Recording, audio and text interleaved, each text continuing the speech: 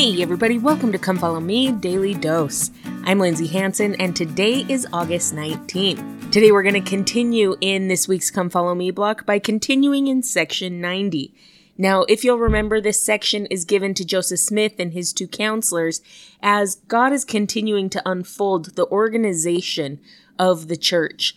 Here, these three men are making up the first presidency, and Heavenly Father's trying to instruct them about their responsibilities and things that they need to be doing. Starting in verse 11, the Lord says, "For it shall come to pass in that day that every man shall hear the fullness of the gospel in his own tongue and in his own language, through those who are ordained to this power by the administration of the Comforter, shed forth upon them for the revelation of Jesus Christ." Now, there are several applications of this scripture. First off is just the incredible gift of tongues that's given to the missionaries. I know I've told this story before, but I didn't want to serve a mission when I turned 21 for a few reasons. People would say, "Oh, you should go." And I said, first of all, I don't want to wear a skirt 24/7. Second, I don't want to eat weird things. Third, I don't want to deal with bugs. And fourth, I don't want to speak another language. And so as I was filling out my mission papers, this was back in the day when you actually had papers that you wrote on, it asked how willing I was to learn another language. And in my pre-missionary spirit, I thought, I'll do anything the Lord asks me to do. And I said, 10, I will totally learn another language. But the next question said, how successful do you think you would be at learning another language? And I think I put a 2 for that one. And then it said, have you ever taken another language? And if so, what grade did you get? And so I wrote Spanish. I had taken it in high school. And under what grade did you get? Really big. I put a D because I got a D in high school Spanish. It was not pretty. I do not have a brain for learning languages. And so I thought I was pretty safe. And when my mission call came and I opened it up and read where I was going, I actually pronounced it Trujillo, Peru, because I didn't even remember high school Spanish enough to know that it was Trujillo, Peru. So when it says here that the time shall come when people will hear the gospel in their own tongue and in their own language through those who are ordained to this power by the administration of the Comforter shed forth upon them for the revelation of Jesus Christ, this could illustrate this idea of this massive force of missionaries going forward, learning languages, and being able to teach and to testify and to expound on the scriptures to people in their own language. What a powerful thing it is for someone to know that 18, 19-year-old kid left their home, learned their language, and came however many miles just to teach them in their own language. And my friends, I testify that it truly is administered by the Comforter and shed upon them for the revelation of Jesus Christ. It is a gift of tongues. I can testify for myself that I did not learn that language through my own brilliance. Anyone who knows me knows I'm not that brilliant, but that I was blessed to learn that language through the gift of tongues. Another way to read or interpret this scripture is the gift that some of our prophets and apostles have been given to be able to speak in the language of the people. I don't think it's a coincidence that years and years ago, President Nelson felt inspired to learn the Spanish language. And now, more members of the church speak Spanish than any other language. And I can tell you, because I've seen it, how much native Spanish speakers light up when a prophet or an apostle begins to speak their language.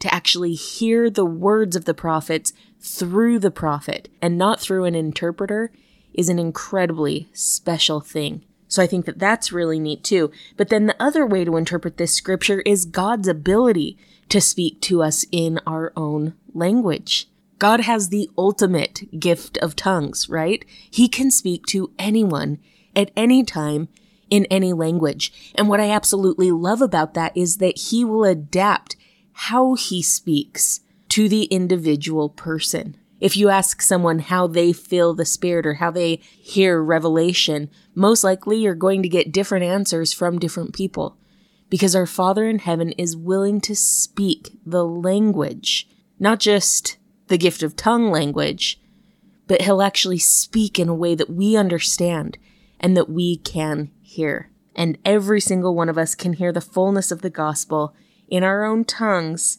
and in our own language. I don't think it's a coincidence that those two things are separate here in this scripture.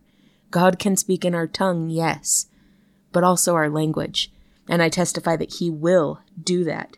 And so then the Lord is going to tell Joseph and Sidney and Frederick the things that they should continue to do as they begin to serve as a first presidency.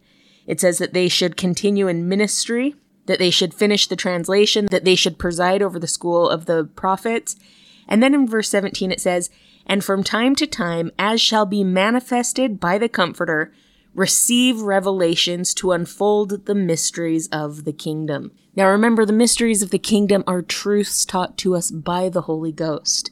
Another gospel teacher that I hugely respect said, "Who better than those that we sustain as prophets, seers, and revelators to receive the mysteries of the kingdom and to teach us those mysteries of the kingdom?"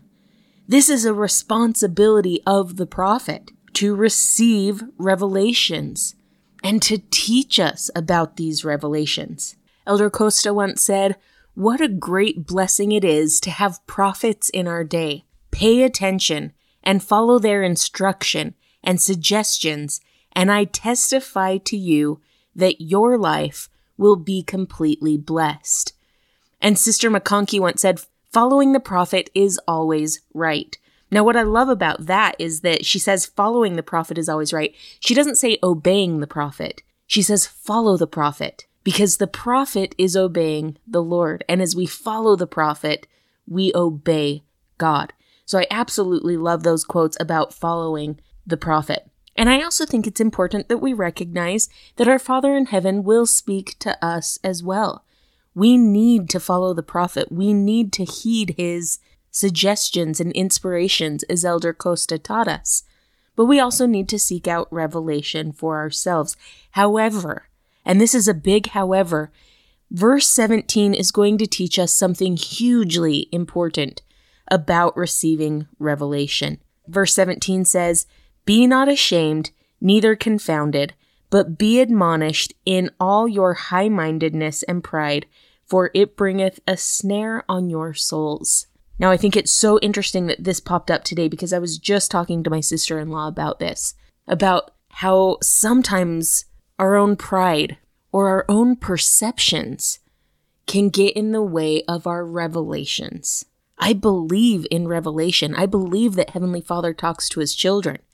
But I also think that sometimes, because of our pride, we interpret things the way we want to interpret them, rather than how God is trying to speak to us. We approach the Lord asking him to confirm something that's already in our mind, rather than teach us exactly what he would want us to know. Elder Packer once said, "The Spirit does not get our attention by shouting or shaking us with a heavy hand.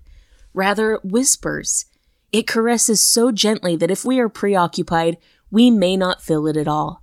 Occasionally, it will press just firmly enough for us to pay heed, but most of the time, if we do not heed the gentle feeling, the Spirit will withdraw and wait until we come seeking and listening and saying in our manner and expression, like Samuel of ancient times, 'Speak, Lord, for thy servant heareth.'" My friends, to receive revelation, to interpret revelation correctly and really hear him, we have to set aside our pride.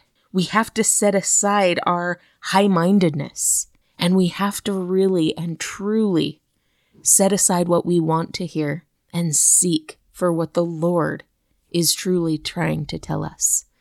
And as we do that, it is my testimony that we can receive the revelation that our Father in heaven is trying to give us.